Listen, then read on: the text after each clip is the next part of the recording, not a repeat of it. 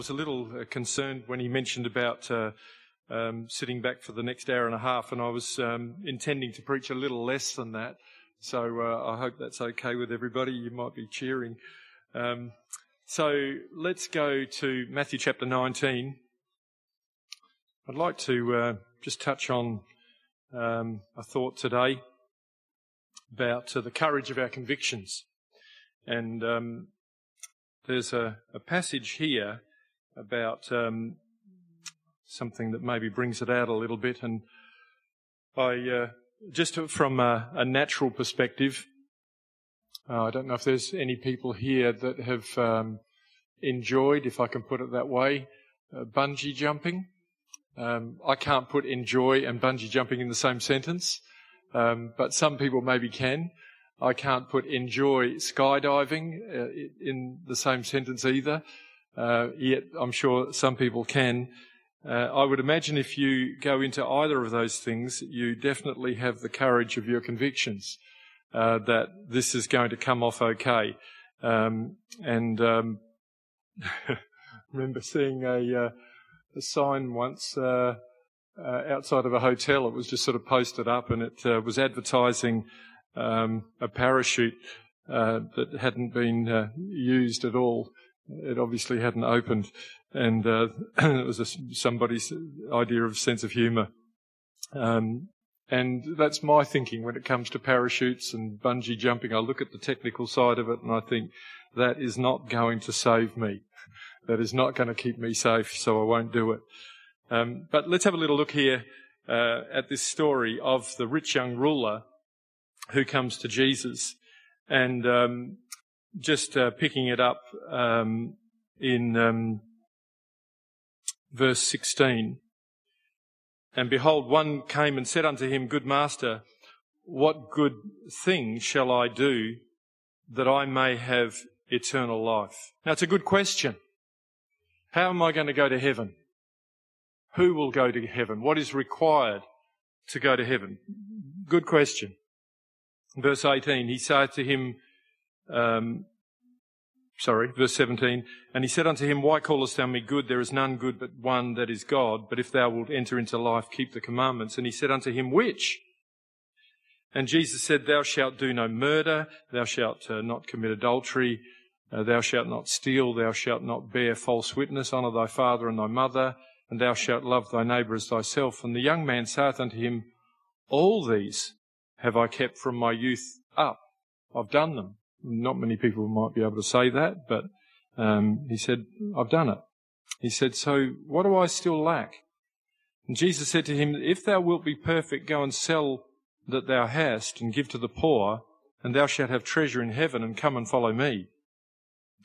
But when the young man heard that saying, he went away sorrowful, for he had great possessions. And then said Jesus unto his disciples, Verily I say unto you that a rich man shall hardly or rarely enter into the kingdom of God, kingdom of heaven. And again I say unto you, it is easier for a camel to go through the eye of a needle than for a rich man to enter into the kingdom of God. Now he's painting a picture of something, that looks impossible. A camel going through the eye of a needle. And in verse 25, when his disciples heard it, they were exceedingly amazed, and saying, Who then can be saved? If this guy can't be saved, who has done his best with the Ten Commandments and to live an honourable life and before God and before his neighbour, then who can be saved? In verse 26, But Jesus beheld them and said unto them, With men this is impossible, but with God all things are possible. Now, as I say, the point I'd like to bring out of this story is that while the young man had good intentions, when it was put in front of him as to what he needed to do to get into the kingdom of heaven, and this one thing that was required of him, he didn't have the courage of his convictions. He was full of good ideas. He was full of good effort. But when the moment came, like me with a bungee jump, when the moment came, it wasn't going to happen. It could have happened, but it didn't happen. And so often we see this happen where people get so close and yet so far. I remember somebody years ago that we knew, Kathy and I knew through our children at school, and the parents were just so taken with the gospel that they came here with eyes wide open. And the lady went for prayer just over there. And as she prayed, something started to happen, as though, her tongue was about to sort of break loose and speak in tongues. And she frightened, and she bolted out of that door, and we could never bring the subject up with her again. It was just done, finished.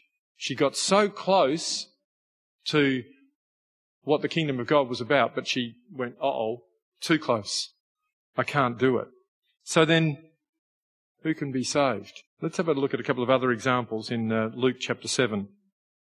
Now, perhaps it's hard to categorise people, but I want to just look at maybe just some types of people and how they have approached the Lord. And so we read here in verse 1, Now when he had ended all his sayings in the audience of the people, he entered into Capernaum, and a certain centurion's servant who was dear unto him was sick and ready to die. And when he heard of Jesus, he sent unto him the elders of the Jews, beseeching him that he would come and heal his servant. And when they came to Jesus, they besought him instantly, saying that he was worthy for whom he should do this, for he loves our nation, and he has built us a synagogue. Now, this sort of falls into a similar category to the rich young ruler. We've got a man here in some position of authority, and he has concentrated on doing good things. And so people say, there's none quite like him. Surely he deserves something special. In verse 6, then Jesus went with them, and when he was now not far from the house, the centurion sent friends to him, saying unto him, Lord, trouble not thyself, for I am not worthy that thou shouldest enter under my roof. So he had a different view of himself than others had of him. He didn't think he was worthy. Verse 7, wherefore neither thought I myself worthy to come unto thee, but say in a word, and my servant shall be healed. For I also am a man set under authority, having under me soldiers, and I say to one, go, and he goeth, and to another, come, and he cometh. And to my servant, do this, and he doeth it. And when Jesus heard these things, he marvelled at him, and turned him about, and said unto the people that followed him, I say unto you, I have not found so great faith, no, not in Israel. And they that were sent, returning to the house, found the servant whole that had been sick. And this is a guy that's used to being in charge. And he explains that. But when I give orders, people do as they're required to do. But in this particular case, he had no authority or no power to do anything about his sick servant. It was out of his league. But by faith, the key factor, he recognised the one who had authority. And as a centurion, I suppose, to meet Jesus, who was not a person of any authority whatsoever, just a person who was from Nazareth that some mocked and others thought was great, and dressed in his civvies. Jesus just walking amongst people, and here's the centurion in his official position. And somehow he realises that he needs to submit to the words and the authority of this man. And it's his faith that allows him to do that. Something that perhaps he would never submit to a civilian normally. It would have to be a person who was given authority, given position. But by his faith, it happens. And so he acts on that faith, regardless of what anybody else might think, and talk him down and say, is this risking your position? Regardless of what anybody else thought, I'm going to that man. And I will put my trust in that man. And Jesus is so impressed with the one thing that probably could have tested this man was whether he would be submissive. And yet he was prepared to be. and to maybe even risk his own name. And we don't know much about him. The soldiers in the Roman army came from all round the empire. He could have been African. They did have African soldiers. They had African leaders amongst their soldiers, according to history. He could have been Arabic, could have been European, could have been from any part of the empire. So here's a man who has risen to this position and then allowed himself to be humble before Jesus Christ. Took a bit of action. Let's go to verse 36.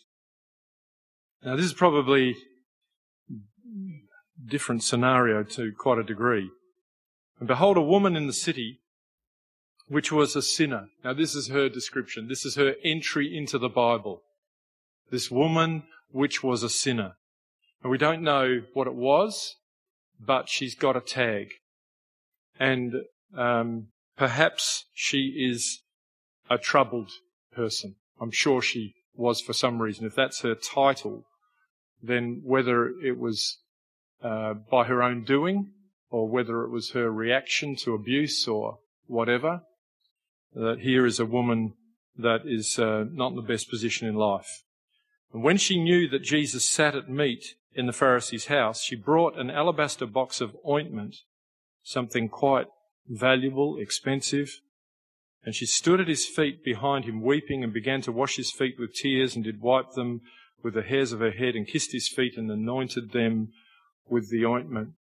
Now, I don't know if, again, we don't know a lot about her life, but here is a woman who has some sort of tag that says that she is not a person to mix with.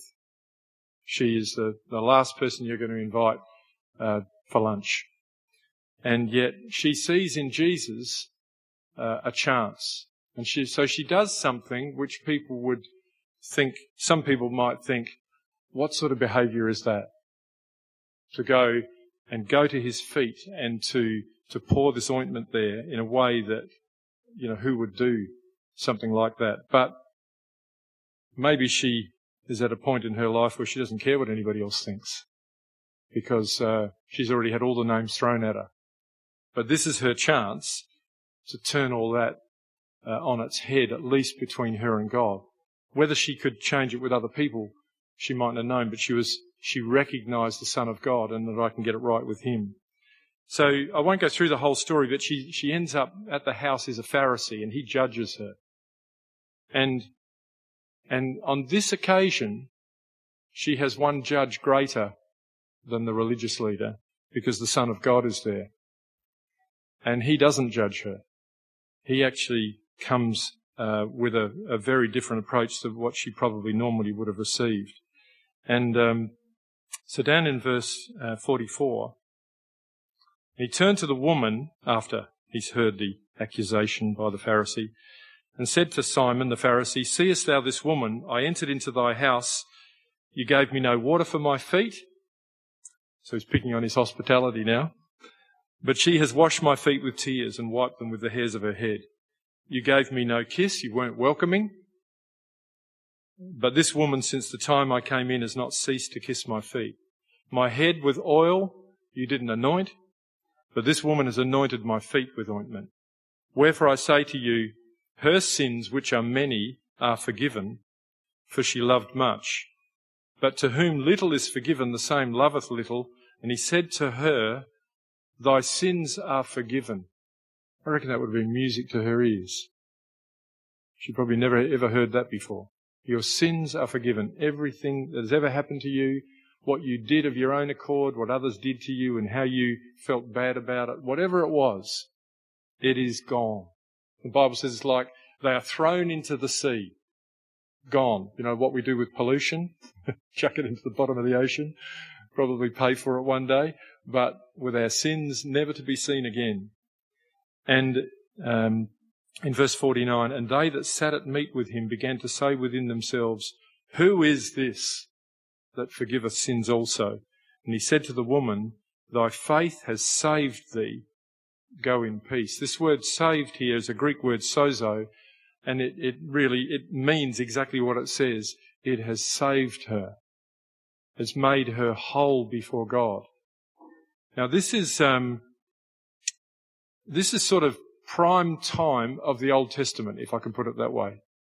This is the Old Testament at its best, because people under the Old Testament were trying to follow the Ten Commandments and they constantly fell, but some of them saw that what God was really after was that people would love him and believe in him.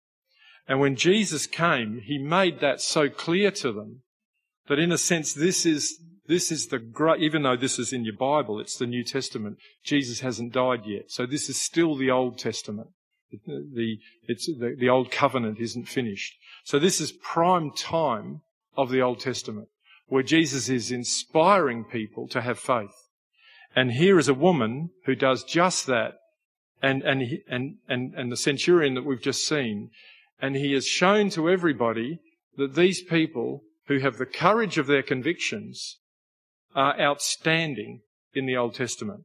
Let's go to another one, chapter 19. So this time I want to have a bit of a look at somebody. So we looked at somebody who the community thought was good. We've looked at somebody who the community thought was bad, and I'd like to think that maybe it wasn't all her own doing. I'm only guessing. But we've got here a bad one where it is all his own doing. And in verse 1, and Jesus entered and passed through Jericho, and behold, there was a man named Zacchaeus, which was the chief amongst the tax collectors, and he was rich.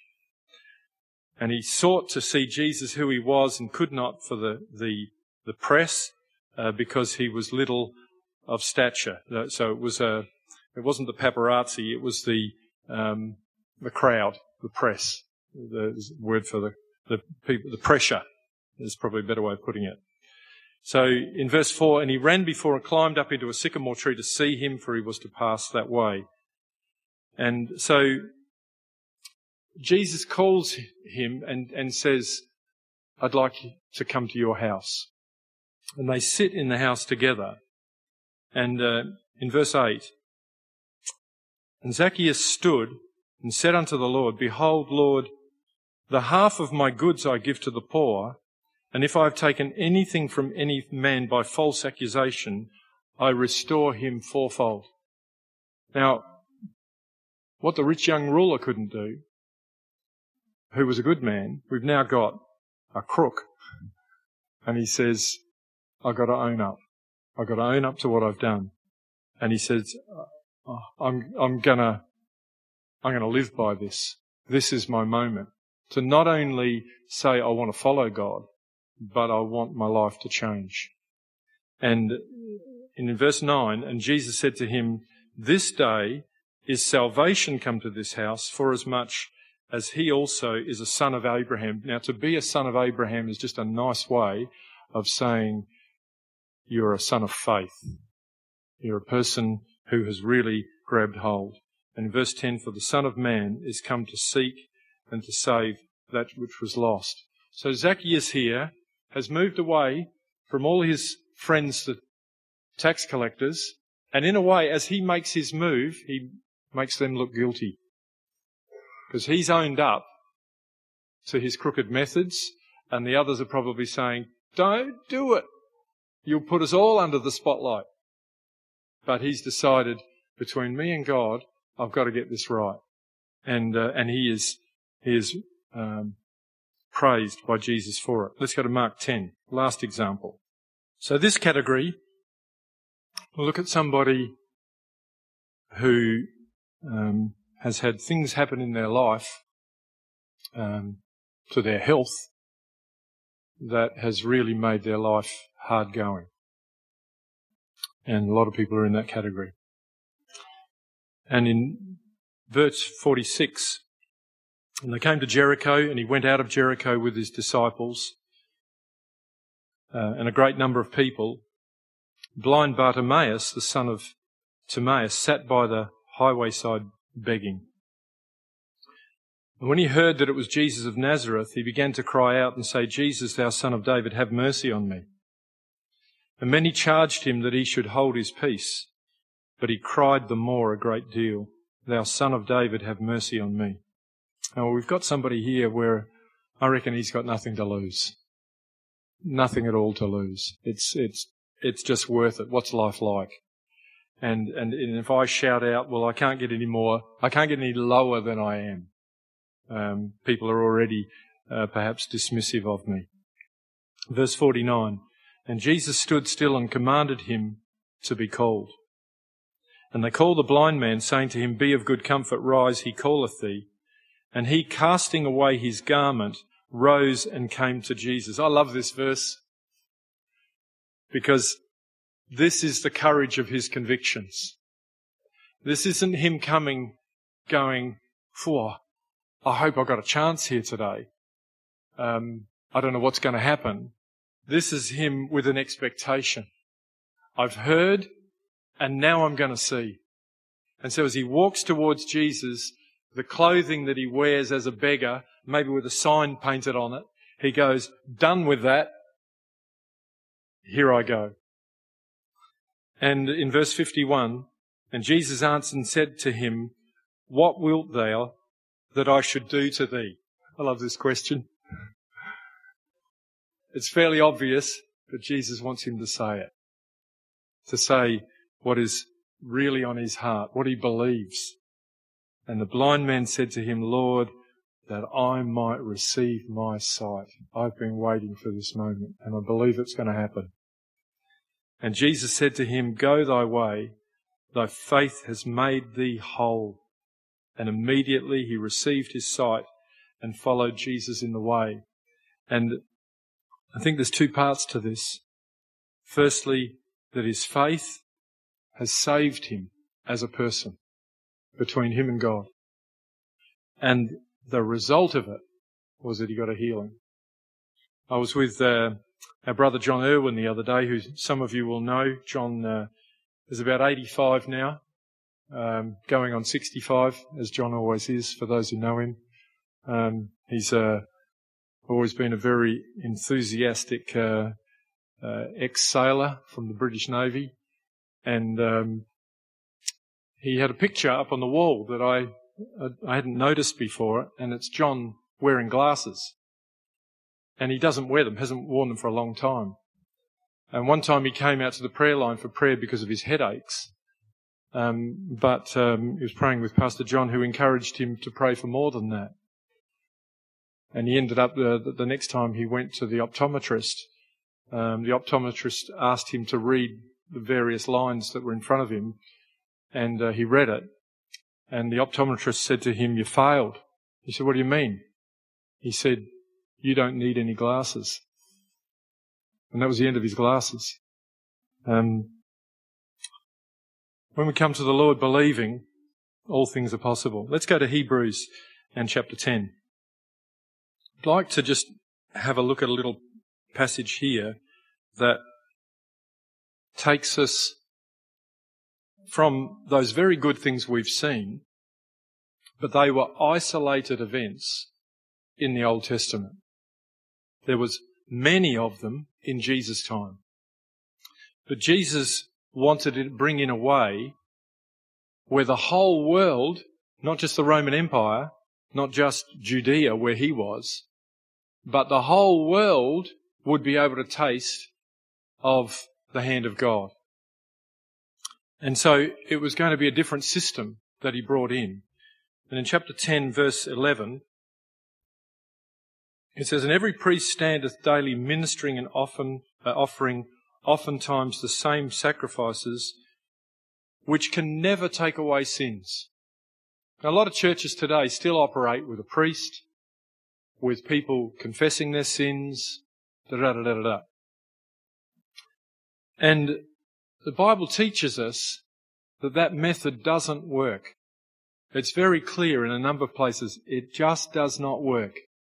Go into the priest, he asks you what you've done, my son, my daughter, asks you to go away and pray some prayers, and people religiously follow these procedures in different religions all over the world in the hope that somehow or other they are forgiven and that things will be better for them. Now this scripture says it doesn't work, because the change needs to come within. It's not what the priest does for you. The change needs to come from within. And in verse 12, but this man, and it's referring here to Jesus, after he had offered one sacrifice for sins forever, and that was his life when he died on the cross. So we just think about it again. He'd offered one sacrifice for sins forever, for all the sins before the cross, for all the sins after the cross, for all the sins in our life, once offered, never to be offered again. Sat down on the right hand of God, from henceforth expecting till his enemies be made his footstool. For by one offering he has perfected forever them that are sanctified. And we've got to discover who these sanctified people are that are perfected. In verse 15, whereof the Holy Ghost also is a witness to us. Now we speak of the Holy Ghost all the time. Why? Because when the Holy Ghost came to us, we knew we were forgiven. We knew we were sanctified. We were made holy. And our old habits dropped off. And we found ourselves didn't want to drink anymore, didn't want to smoke anymore, didn't want to be immoral anymore, didn't want to whatever. Wanted to serve the Lord. Why? Because the Holy Ghost was a witness to us of the message of Jesus Christ. It came into us. And it goes to describe it here in verse 16. This is the covenant, or the agreement, that I will make with them after those days, saith the Lord. I will put my laws into their hearts, and in their minds will I write them, and their sins and iniquities will I remember no more. Now where remission of these is, there is no more offering for sin. And it all changes because something is now written upon our heart. And I'm sure there are many people here that might have gone to a church and tried to obey the rules of the Bible. I can see enough people here, but it's a bit dark up the back. How many people here used to go to a church of some sort, some other church? There's quite a few in the crowd. And would have tried, and if we were honest with ourselves, we failed. And then we heard the gospel and received the Holy Ghost, and all the things we might have been hoping for, all of a sudden it comes. Bang, bang, bang. And things are healed in us. And that was God's intention. So let's just look in Acts chapter 2 as to how that first happened. For anybody who's visiting here today and hasn't seen this, the question that was asked by the disciples was, who then can be saved? Well, we've seen that Jesus is the one who provides the salvation. But we've also seen that it needs belief and it needs action upon your belief, the courage of your convictions. And we want to persuade you today to believe, but then also to act upon it. So in Acts chapter 2 here, and when the day of Pentecost, verse 1, was fully come, they were all with one accord in one place. And suddenly there came a sound from heaven as of a rushing mighty wind, and it filled all the house where they were sitting. 120 praying together. That was all that was left of all the people that had followed Jesus. Just 120. And in verse 4, and they were all filled with the Holy Ghost. And their hearts and their minds were changed. It doesn't say that, but the scriptures say it elsewhere. And they began to speak with other tongues as the Spirit made them speak. And from here, we've got the New Testament starting. The new agreement, and with great boldness, they start to live new lives, different lives to the lives that they lived before. And like the people we have just been reading of, good people were here that needed humbling. Bad people were here that needed to admit their wrongs.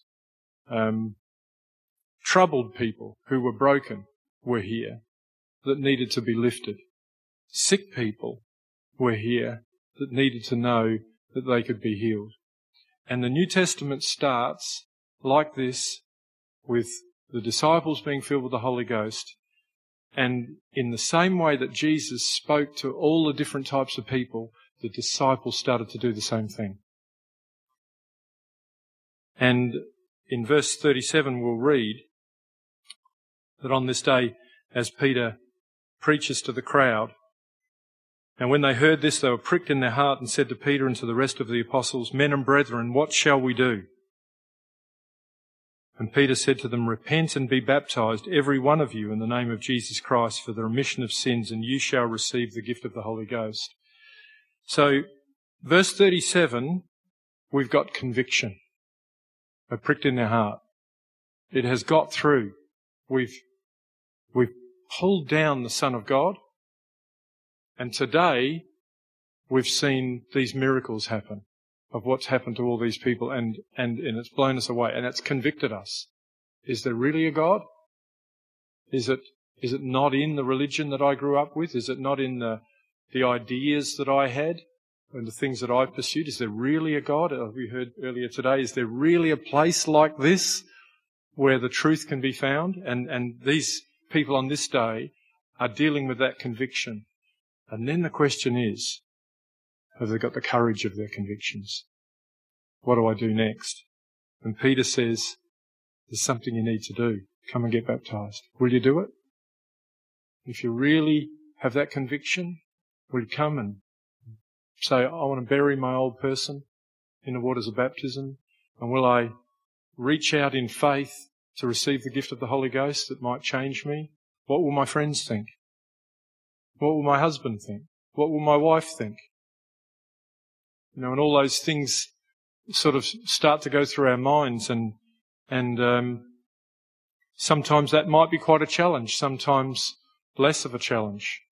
I was hearing Pastor David Sharma's testimony at Elizabeth last Sunday, and Sue and David were boyfriend and girlfriend at the time when Sue came along, and she was trying to persuade her boyfriend about coming along, and he wasn't the slightest bit interested.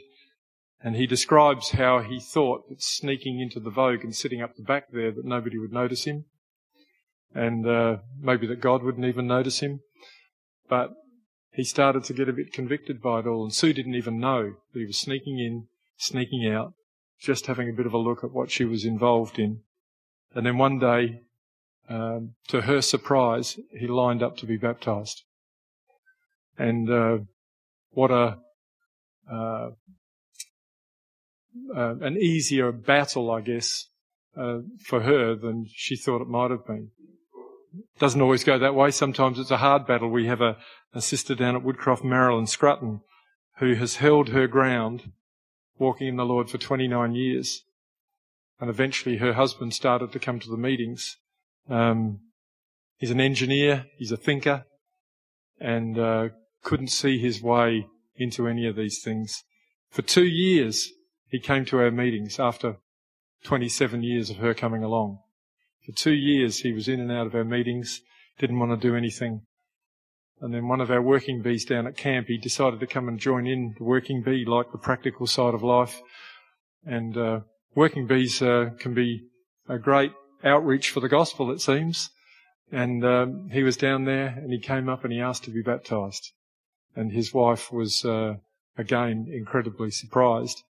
And she hadn't had to fight anything, but she did have to stand for what she believed all that time. And she just held on to it and didn't move. And now we have husband, wife, son, daughter, and another daughter starting to have a look at it. And praise the Lord. So here this day, these people had to decide, what will I stand for? The offer is being made. What will I stand for? My wife, when she first came along, was all of 20 years old, just a spring chicken, happy young girl, apart from the fact that her boyfriend was a lame duck. That's me. And we were trying to repair that. And when we heard the gospel, it just brought us both hope. And it just changed everything. I mean, we're now married for 44 years. Everything turned around in a big way. But I remember at the time that her family that she loved just did not want her to come along. They resisted it, and in every way possible. And she had to decide, what am I going to do? Do I do what God is telling me? Do I help them by me being strong? Or do I compromise and give in to what they want? And she decided to continue on. And she's seen so much blessing in her life as a result of that. And I'm just personally so glad that that's what she was prepared to do and that she had the courage of her convictions. In verse 39 it says, the promise is to you and your children and to all that are afar off, even as many as the Lord our God shall call. And with many other words did he testify and exhort, saying, save yourself from this untoward, this crooked generation. What will you do to save yourself? To find what really is valuable in life. Our brother Shutan, who is leading the work in China, was riding his bike around the world, and he heard the gospel here in Adelaide. And he was here for 7 months, learning what the Lord had to teach him. It was all brand new to him. And he had to make a decision, do I go back to China? He did not want to go back to China. And he was happy on his bike, travelling from one nation to another. And eventually the conviction in him about what life was really all about and what God wanted of him, and his mother was interested in the gospel back in China. And one day he came to it, and he sold his bike, and he bought a Bible and a guitar. And he went back to China, and his mother got saved. And he now has a group of people over there. He wasn't happy when he first arrived. He rang up from a taxi, and he said, the guy's being impossible to me. He said, I didn't want to be back here. And he was sort of not enjoying the first moments, but he saw it through, and now he has many happy stories of what the Lord has done for him while he's there. Might just finish in one more scripture. I haven't reached an hour and a half yet. Acts 26. Just thinking of a couple of other people that sort of stand out in my mind for this type of topic. In Indonesia, in Bali, there are 2 sisters there in a family, Marissa and Elsa. And both of them, when they came to the Lord, had boyfriends that weren't interested in the gospel. And they were patient with them and hoping that they would sort of make the move. And eventually Marissa said to William, and Elsa said to Teddy, if you two don't make a move towards the Lord, don't think about marriage. It's not happening. And they had strength. And both of their men came to the Lord and have really served the Lord with a whole heart. It doesn't always work out that way. But good on them for their courage. In Acts 26, Paul stands before a king. He's being questioned. In verse 27, King Agrippa, believest thou the prophets? I know that thou believest. In fact, in verse 26 we might read as well, for the king knoweth of these things before whom I also speak freely. For I am persuaded that none of these things are hidden from him, for this thing was not done in a corner. In verse 28, then Agrippa said to Paul, almost thou persuadest me to be a Christian. Conviction? Yes. Action? No. Which sort of person are we? You know, if Jesus was standing in front of us today, and he is here. He knows our heart. He knows our life. He knows the hardships. He knows the things we've been through in life, the good things. But he still says, like he did to the rich man, are you willing to give some things up so that you might make it into heaven? Or are you just for this life? And then pushing up daisies afterwards. And then the judgment. Which way would we have it? It's a wonderful life to be in the Lord. But it takes some courage. It takes some belief. And even in those things, the Lord gives us more than we have. When we receive the Holy Spirit, we might have this much faith or this much faith, and then He gives us this much faith. He even makes that part easier for us so that we can start to believe things that we couldn't believe before and see things that we couldn't see before. So God bless you. I hope you have the courage and the conviction. Amen.